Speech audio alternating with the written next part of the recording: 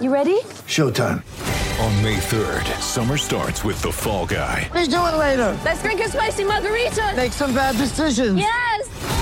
Audiences are falling in love with the most entertaining film of the year. Fall Guy. Fall Guy? Fall Guy. That's what the poster said. See Ryan Gosling and Emily Blunt in the movie critics say exists to make you happy. Trying to make it out? Nope. Because I don't either. It's not what I'm into right now. What are you into? Talking. Yeah. The Fall Guy. Only in theaters May 3rd. Rated PG-13. Get ready for the greatest roast of all time. The Roast of Tom Brady. A Netflix live event happening May 5th.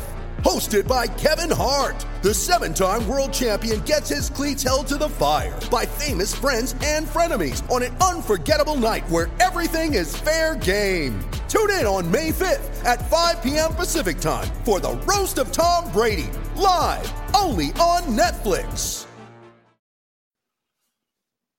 And the Flyers find themselves on the brink. This is episode 47 of Orange and Backcheck. Let's talk about games 3 and 4 right now.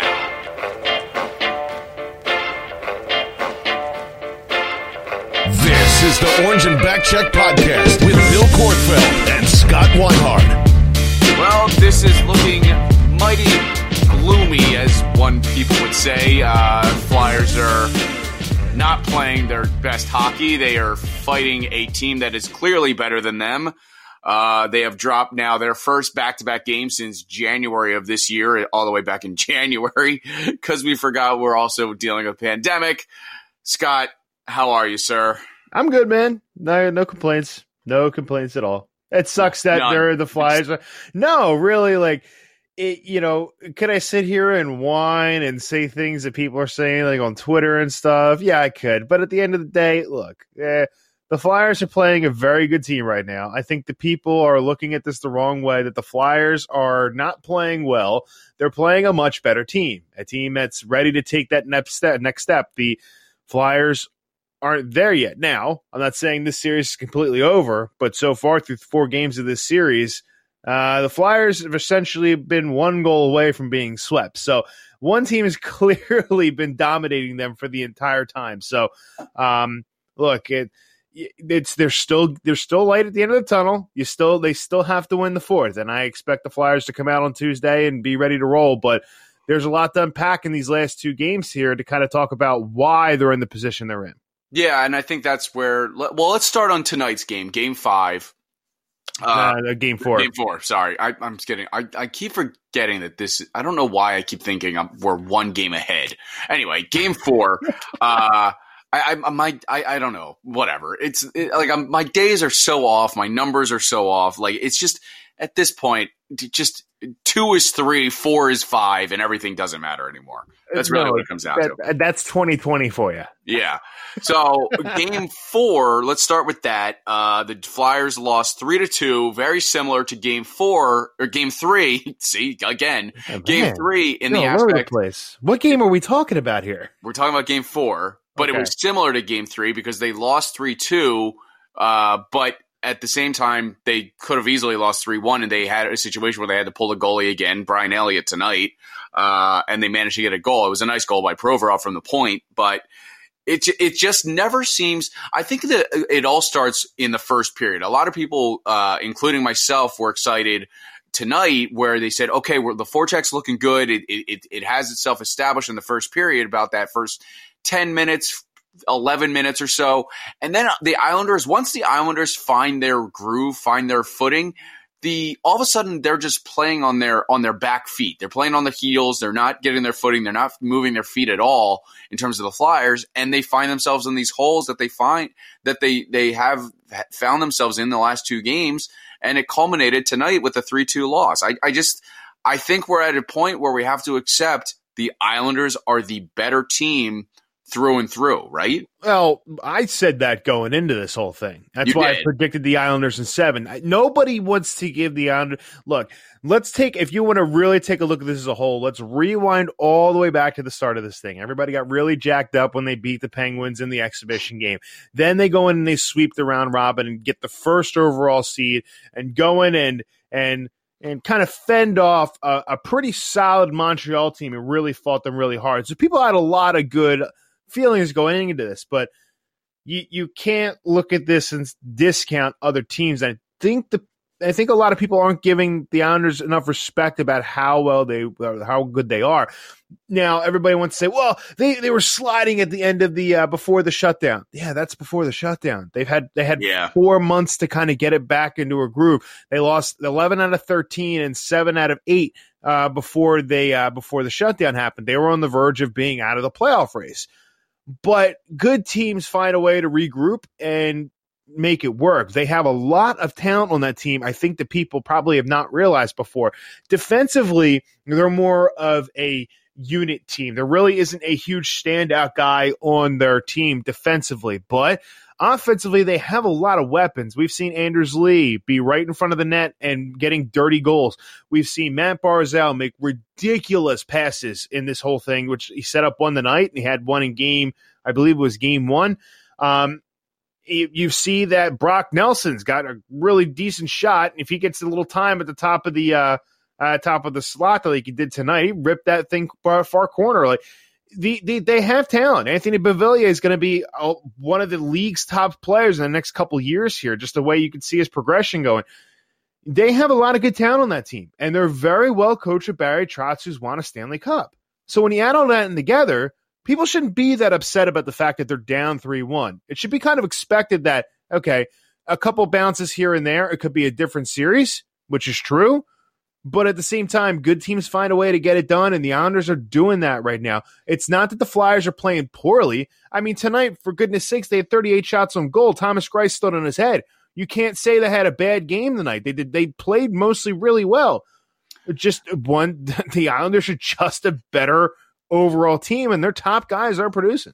Yeah, and that's really the point. Over this entire series, the Islanders' top line, their top 6, really top to bottom, you could say their entire top 12, their entire 12 forwards compared to the Flyers' top 6 forwards are producing compared to the Flyers. Like Claude Giroux he had a decent game tonight. Well, I'll give him that. He was in a lot of dirty areas. He was trying to set up a lot of plays.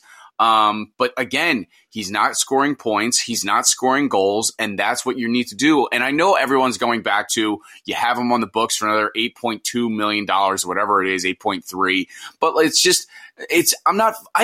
at the end of it, I don't care about money. Like money, it's not my money. It's not your money, Scott. Like this notion in 2020, and really it goes back to when I blame, as weird as this is going to say, I love video games, but ever since video games have gotten extremely, extremely realistic in terms of how the GM and how you manage the cap in video games has become super realistic, everyone thinks that they're able to now negotiate a contract, and that's just simply not how it works. So I don't care about armchair GMs. Exactly. GMs. It's armchair quarterbacks, it's armchair GMs, it's armchair forwards in hockey. Like, it doesn't matter to me. Claude Giroux just needs to figure out where he's been in the playoffs since 2012 against the Pittsburgh Penguins, when he had the shift against Crosby laying him on his ass and then scoring the goal 15 or 20 seconds later. Like, I get that people need Claude Giroux to score goals, but it's not just him that we have to focus on. We can focus on the captain because he has the C on his chest any night in and night out. But Travis Konecny's not scoring. Kevin Hayes is not scoring. JVR, who's on the third line now, is not producing in any way, shape, or form. They had a decent game in Game 3, the third line. But again, they're not scoring. This entire team, other than Game 2 when they scored the 4 goals, 3 in regulation, they haven't scored at all this series. They scored 2 goals tonight, one of them of which was with an empty netter, with the empty net, with the goalie pulled, so they had to man up, and the other time was an even strength goal. They're not scoring enough on 5-on-5, and the refs are swallowing their whistles this series. Now, you can argue, like, of all for it. Like, I would like to kind of see them, because the Flyers, albeit, have been getting away with a lot of stuff just like the Islanders have. But at some point, the refs need to say, we need to start calling things, in my opinion. Like, I get you want the game to flow and you want these players to work themselves out, but you also have to call a fair game. I saw 2 or 3 tripping penalties or cross-stepping penalties that went swallowed on both sides. And it's just like, I get you want to let this game flow, but you also got to call the obvious stuff, refs. And that is what I think is really harming them, because as piss poor as the dog shit as the power play was tonight, I think they only had 2 chances tonight, maybe even only 1. Yeah, they only had 1 chance because the other penalty was a 4-on-4. You have to start calling stuff so this dog shit power play can get itself going, because that's the only way this team is going to win at this point. Well, I mean, let's take a step back again. All these are culminations of things that we talked about beforehand. When they were in training camp and reporters are saying, man, they have not looked good on the power play. Well, obviously something's going on there. Whatever's not reason it's not clicking, it wasn't clicking, because it was clicking during the regular season. They had a pretty decent power play. I go to a couple things here. The refs, look, at the end of the day, the refs are going to call it the way they're going to call it. You can't control that. The players can't control that. If it doesn't happen, it doesn't happen. And believe me, if the Flyers aren't converting on the power play anyway, it's probably better that they are 5-on-5, because it's going to be a little less frustrating. Is it though? Because it's just as frustrating right now for 5-on-5. Like they're not scoring. Everybody's frustrated. That's exactly what the point is. That you're down 3-1 in a series you could technically be up in, but you're not, because your top guys aren't producing. At the end of the day, right, you need your top guys producing. We can talk in circles about this every podcast, but that's exactly what it is. My point is, I think you have a better chance of the top 6 getting its groove going on a power play scenario where you're a man up, just to get them going, to them produce on the 5-on-5, rather than getting them trying to get going straight up on the 5-on-5. Yeah, but systematically they're moving the puck too slow. They're trying to break the Islanders are doing exactly what the Canadians are doing. They're collapsing to the slot, absolutely. Yep. And they're not allowing any kind of point. What frustrated me, and NBC talked about this a little bit tonight, the high-low play. The Flyers, when they establish their forecheck, you see a lot of plays get down low. They grind it out. They get it back to the point, get the pucks on net, and get traffic in. They hadn't been doing that at all. They had not been doing that on the power play whatsoever. They're trying to be patient. They're trying to be possessive. But at the same time, there was a couple plays. I'm like, why? There was one play I want to say with about a little under a minute left. Maybe it was before or after they scored the goal when they had possession of it again. But somebody just held the puck on the slot on the corner. Maybe it had been Giroux off the circle for 3 or 4 seconds. And I'm like, just shoot the damn thing. You have to simplify your game at some point. I don't know why, but it seems like to me they're overthinking it. They're not playing their game. And I agree. Think they're trying to find something and be more creative and sometimes just getting the puck to the net is the simplest way to do it, because if Greiss or Varlamov put out a rebound, you have guys there, and they had it when they were doing that, they were getting second and third chances. They just weren't going in tonight, but they're not continuously playing that way. And that's why I think people are frustrated, because they'll have these ebb and flows where they'll look like they're dominating like they did for the last 5 minutes of the second period, and then they'll go through the first 10 of the third where they just are pretty much offensively inept. So that's the frustration there. And to your point, I think in the third period, you saw a lot more of just straight up hockey by the Flyers. And what I mean by that is they were getting pucks on net. They were getting Greiss to move around a lot and trying to get him off his bearings. And obviously it didn't work up until the goal late in the third to get it to a 1-goal game that ultimately meant nothing.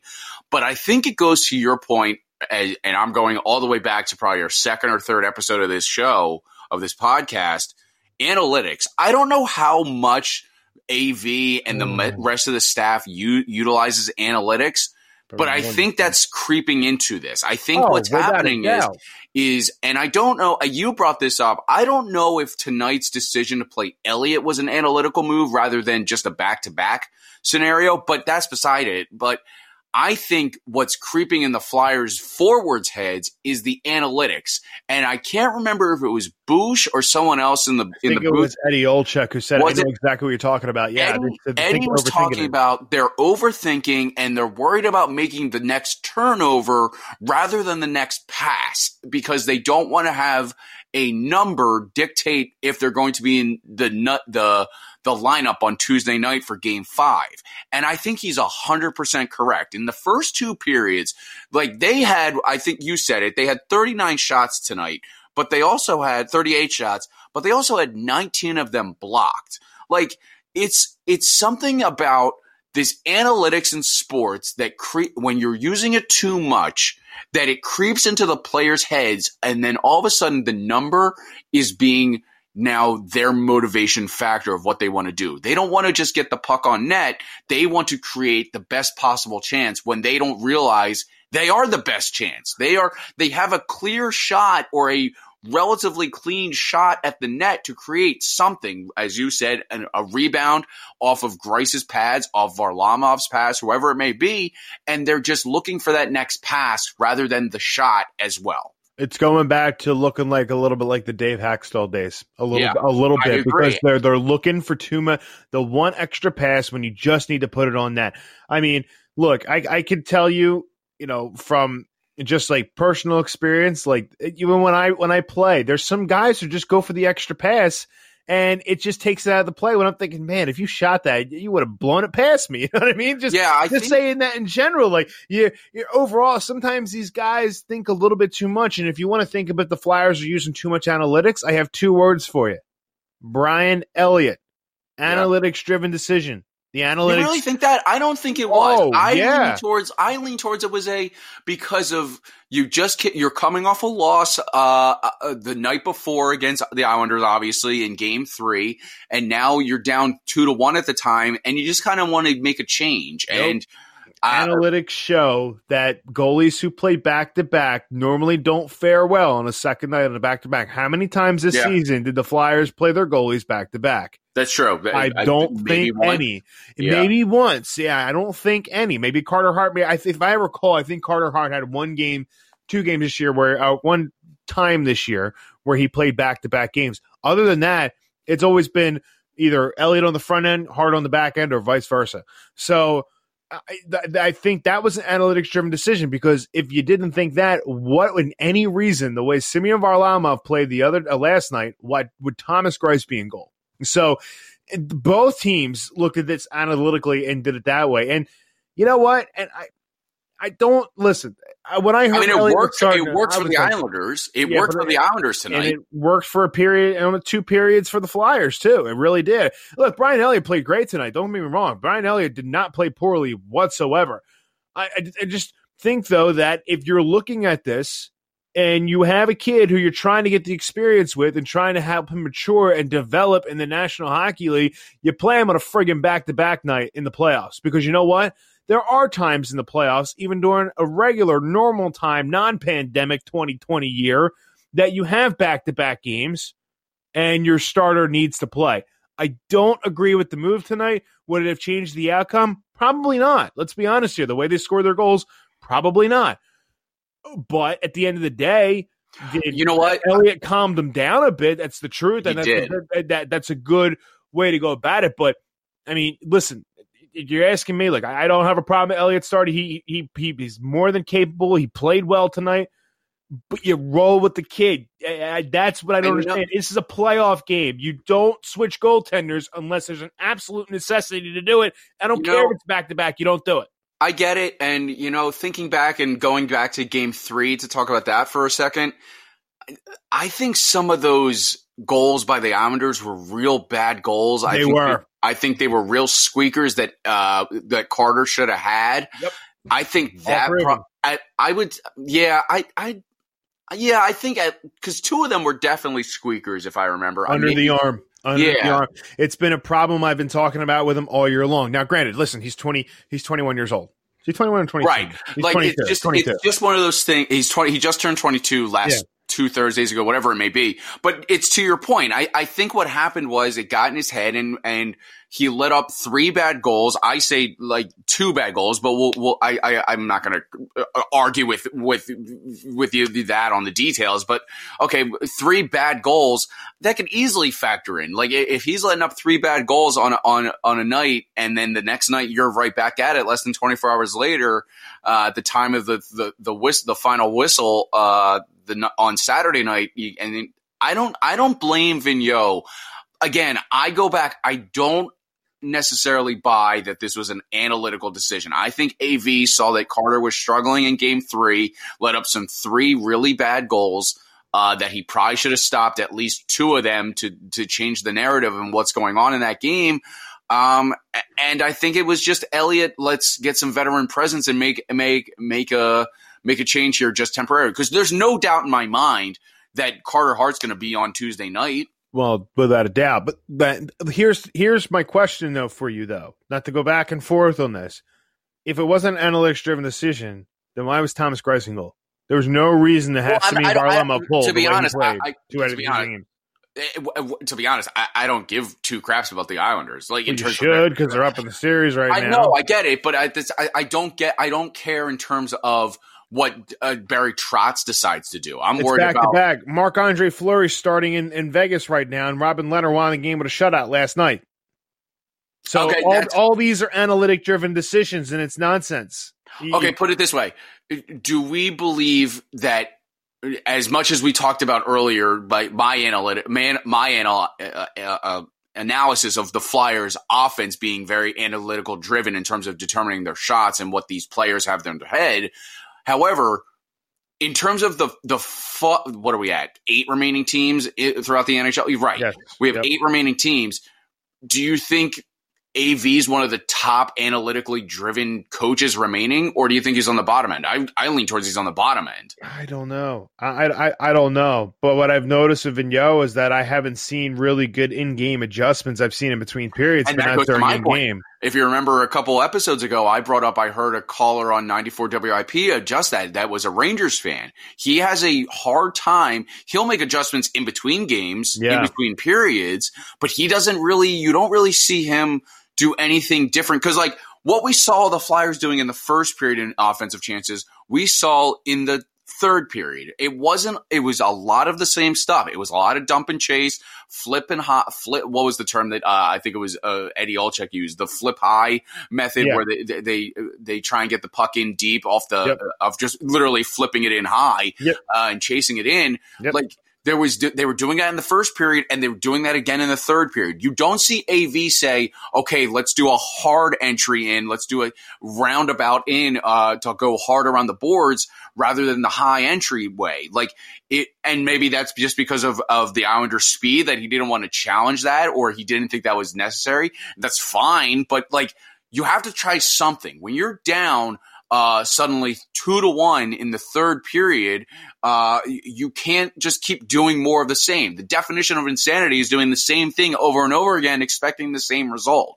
Like that's what we're at right now. Yeah. And again, I think what also our expectations happened was AV's track record as a first-year head coach. Vancouver went to the Stanley Cup final. New York he didn't go to Cup final in Vancouver in his first year. Sorry, just the Rangers. The Rangers first year. He went immediately to the Stanley Cup final, and then it kind of went downhill from there. So you kind of only want to see this, like, you see this tight window with AV, and that's not necessarily, that's not the case with just one team. Like, I think we've also set our expectations to be the Stanley Cup final strictly because of what AV has done in the past. Correct. And I think that a lot of people just see that and the Flyers. I fully admit that I've done that. Well, here's the thing: you have to take it series by series, because you need, sometimes you need the cards to fall your way. Let's look at it. For example, let's look at Boston. Boston, they lost their first game to Carolina and then steamrolled them, and then all of a sudden Tuukka Rask can't play anymore in the second round against Tampa, and now guess what? They're done. Like, they don't need that. Tampa win that series, or they one game away from it. They're a game away. They're also 3-1. Yeah, so they're ready to close that thing out too. And I mean, that's that. You need a little bit of a break here. So the what's it called? The Lightning probably went from a little bit tougher series with having Rask in goal to having a bit of an easier series with Halak in goal. Honestly, it's just because that's how much of a difference there is. But a lot of people, I think, took a look at this and said, oh, my God, the Flash got the first seed. They beat all the teams. Like, these were the top teams. They did. I think a little too much too quick. And here's why. They're still a young team. They still have, they have 4 guys who are under 25 on their blue line. I mean, they have up front where these guys were, Sean Couturier, he's 27, 28 years old now. He's he's still a young guy. Travis Konecny is a young guy. Kevin Hayes is still in 27. And you still have Nolan Patrick, and you still have Oscar Lindblom in the wings, right. No pun intended. Like that. Well, Nolan Patrick's a center. You have a young team. I'm sorry. I'm watching the Phillies game in the background to see if they'll come back. They're not going to, and there's an otter in the cardboard cutout. So I just got really distracted by that. Anyway, swear to God, it's an otter. We're not a Phillies podcast. Why are you watching that for? Because the Flyers are over. I mean, there's all the hockey on, you know. Yeah, that's Vegas. It definitely is. Marc-Andre Fleury and his ridiculous gold-colored pads out in Vegas right now. Oh, that's always fun. That's what They're I want to see. ugly as sin. I do not know why anybody in their right mind would wear. Listen, fine. I can't stand all white gear. I'm such a nerd when it comes to that. I'll go into that one day. I'm such a gear nerd when it comes to that stuff. I cannot stand all white gear. These guys who wear these all white gears, it's so damn boring. You like to see a little color in the gear now and then. Corey Crawford's got it down on point. Darcy Kemper has one of the best sets because it matches the Kachina Phoenix jersey. But those gaudy gold things that you're wearing, man, like, come on. Gaudy. They're ridiculous looking. Anyway. I digress. But I honestly forget where I was going with my point because I got distracted. I was saying that they were a young team, and then you were going off in your auto. So I don't even know what your point was going to be. I really I think that, but I agree with you. I think again, I overestimated how good this team could be in terms of their first time. Really, their first time in the playoffs. I get we can talk about the Dave Haxtell playoff appearances, but they got no experience out of that. They got steamrolled by a Washington Capitals team that went on to win the Cup, a Pittsburgh Penguins team that went deep. It's not worth it to gauge this playoff experience other than 2012 when they were truly being. It was a completely different team. That the only two players are still there, is just Giroux and Voracek. Everybody else is gone. Yeah, and Couturier, you're right. That's correct. You're right. People don't, like you said, it was rookie season. Yeah, Coots is 28. That was when he completely shut down Evgeny Malkin, and people really started to realize how good this player is. He's been in the league for 10 years almost now, and like you said, he's only 27, 28 years old. So your point is completely valid. How young this team is a good sign because, again, AV can grow with them. It's not a scenario like he had in New York where he had an aging Henrik Lundqvist and just an aging roster as a whole, and all of a sudden that he's in a time crunch for getting to the Stanley Cup final, and he just managed to happen to get it done in the first year of his tenure there, and then it never came to fruition after that. AV is going to be here for a long, long time. That was my original point. The expectations that we set with AV was Flyers fans in general. Honestly, our expectations have as a podcast haven't met. We predicted on our first ever episode just get a playoff series win, and they've done that.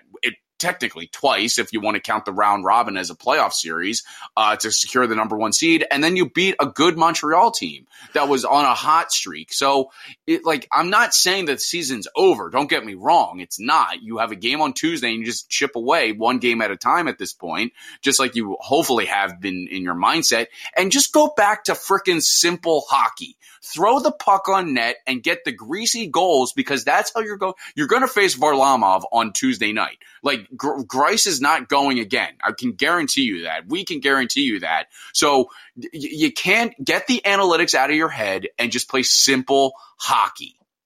Bingo.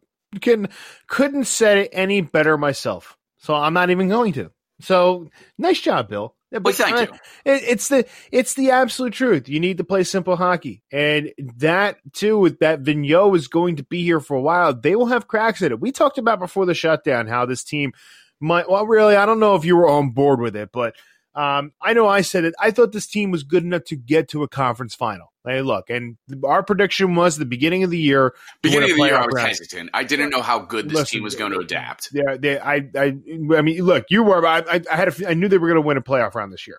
I thought that right around the shutdown happened, this team had enough talent and enough the way the players are, the way the team was playing to get to a conference final. And look, they're kind of still on a verge of that. It's not like it's out the window. It's not like no team has ever come back from 3-1 before. Look, the Flyers, I believe, are 1-17 when they're down 3-0, and the only time are down 3-1. And the only time I've ever done it is when they beat Boston. And they were down 3-0 for that. 3-0 at that completely point. Down. Look, it's not outside the realm of the possibility. This is a wake-up call for this team, knowing that their back's against the wall. They just lost back-to-back games the first time since January. You got to think this team's coming out with fire on Tuesday. They're going to stretch this thing out. I would not be surprised to see this thing go 6, possibly even 7 games. I'm still holding my prediction. The Islanders are going to win this thing, only because you can see throughout the first 4 games they are clearly the much better team. But these guys are tested. They went through a ride last year. They know how to win in the playoffs. Lou Lamorielle's in their front office.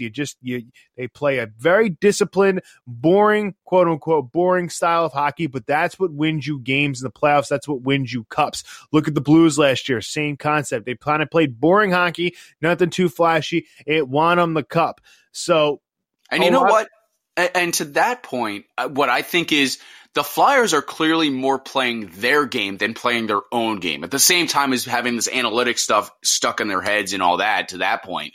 But I think if the Flyers stop trying to, I don't want to say stoop down, but go to the level of what the Islanders are playing and just go back to what they're playing. I know that's way easier said than done to play your game against a skilled team like the Islanders.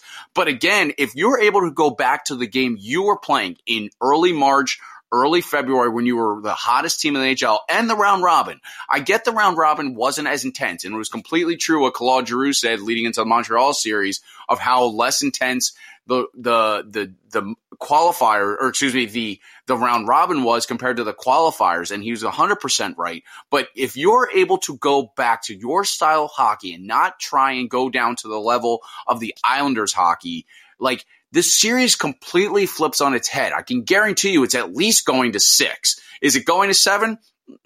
Like maybe a 15% chance. Take one game at a time. Exactly. But like that's all you have to do. And like again, it's going back to whatever's clouding the top 6 minds in terms of just creating chances, creating offense, really playing defense as well. Because like it just seems like they're scatterbrained on the defensive side of the puck as well.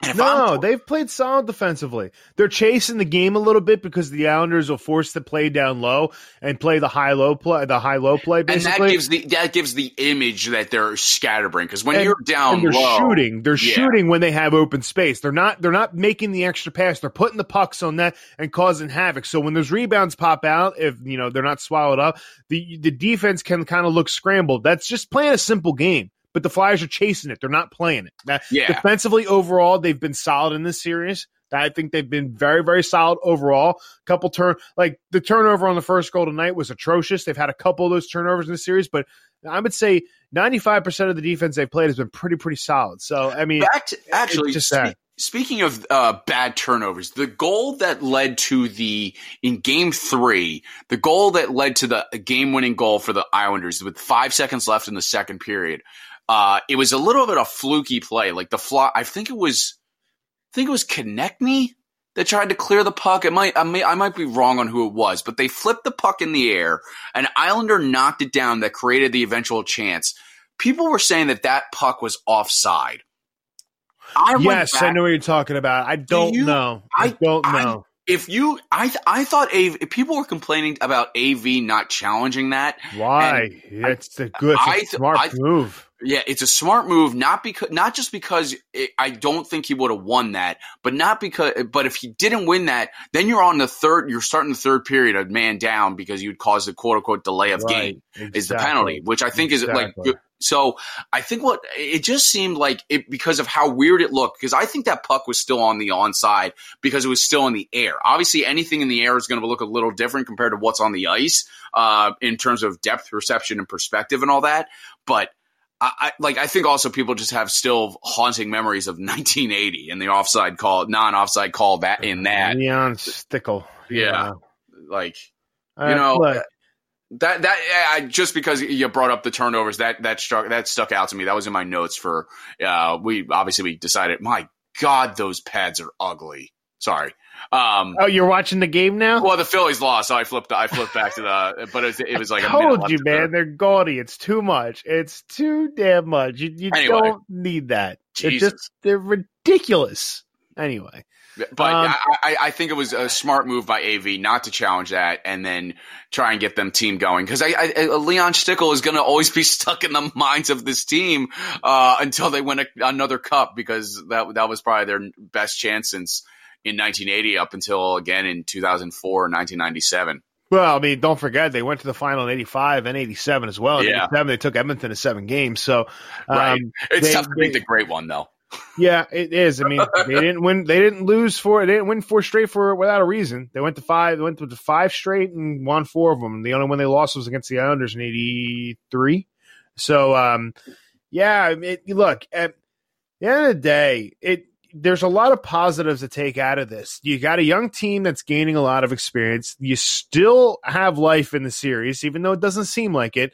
The 4th game is always the hardest to win. It's always the hardest to win. So you saw that in Montreal series with the Flyers. They really struggled in game 5, game 6 before they finally shut it down. Right, exactly. And I don't think the Flyers are just going to roll over and die here. I think, if anything, you saw them play probably their best game of the series tonight. Honestly, you really, really did. I mean, look, you had a 3-0 lead because of 3 goals early in the first, and you shut down after that. And then next thing you know, I mean, you're shut out in the first game. That was awful. Second game, you score 3 early, but then you blow it. You were lucky enough to win that in overtime. Yesterday's game, I mean, look, we talked about it with Carter Hart. That he's going to have to work on adding more of a blocking style, because he's been beaten on those under-the-arm plays so much this season, and that is the fine line between a starting good goaltender and an elite goaltender, is that he's going to have to fix that. He really is, and he'll work at it. But tonight was their best game. Like, their offense looked like it was pretty consistent. They had a really, really hot goaltender.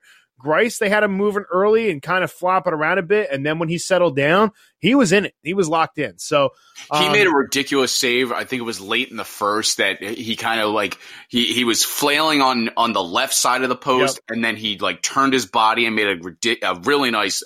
He just covered the puck on the right side to be able to get his arm across, and I think that's what changed it for him. As soon as he made that save, he settled down and he got he was still. Flyers made some decent chances of getting him to move around and everything, but at the end of it, Greiss just kind of that gave him the extra confidence Greiss needed to really settle himself to lead the eventual win.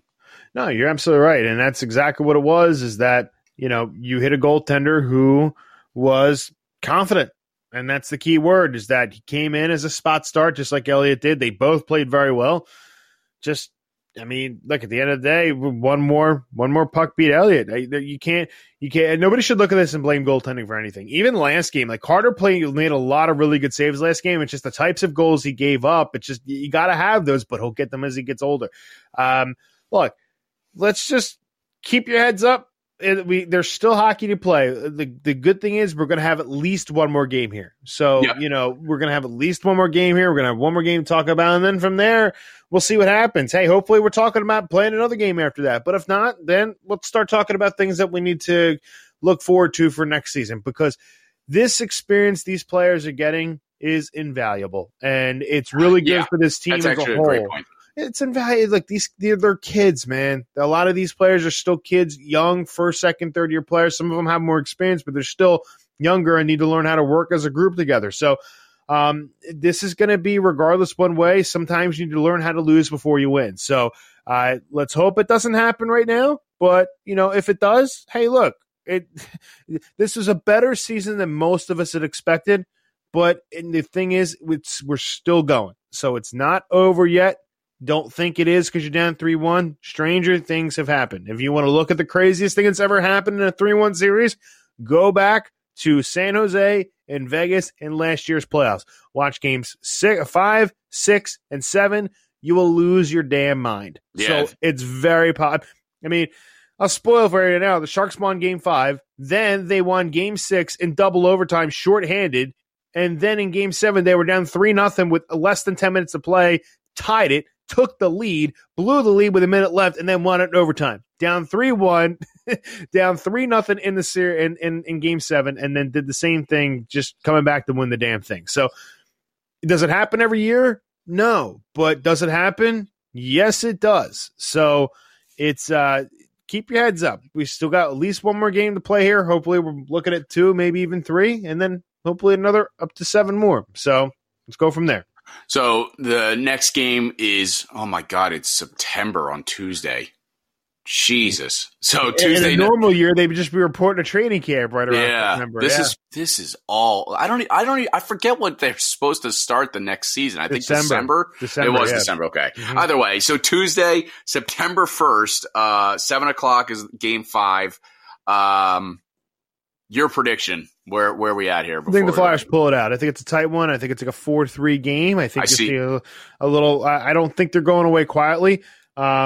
I just with the team the way they just lost back-to-back. They just lost 2 games in a row for the first time since January. You gotta bet that's going to light a fire under their ass, especially since the fact that they're facing elimination here. Their season is on the line if they lose. These guys are not ready to go home yet. They're not ready to give it up. They're going to push back hard. You're going to see a different team come out here. You're going to see a much different team come out here.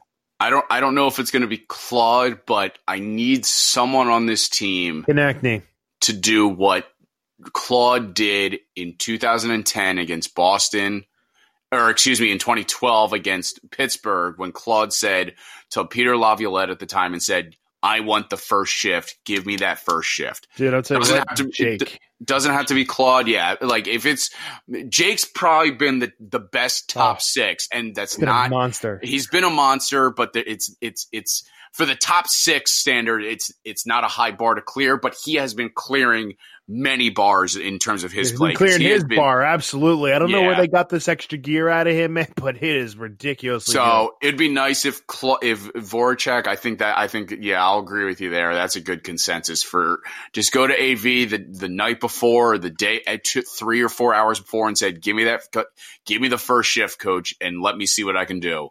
And pot one right in the first 5 minutes of the game, first 2 minutes of this game. Like you can't dilly dally here. You can't let New York Islanders linger, because you saw what you did in game 2. You went up 3-0 early. You got Varlamov pulled, and you kind of sat back and you let the Islanders sneak back in it and had to win in overtime. But you had them on the brink there in terms of just their confidence was destroyed. If you scored, I think you put it.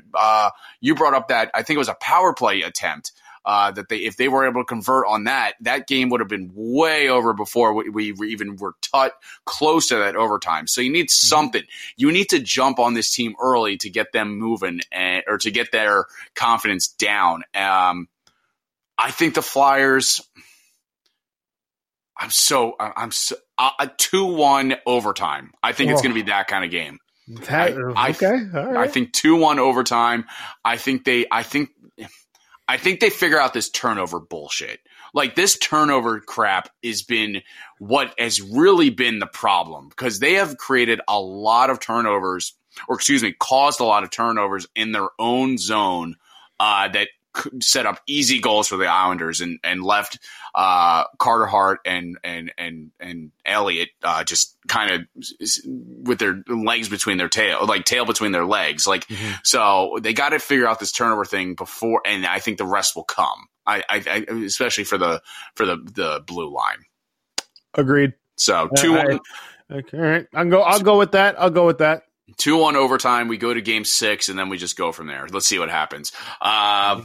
Yeah, that's all you can really do.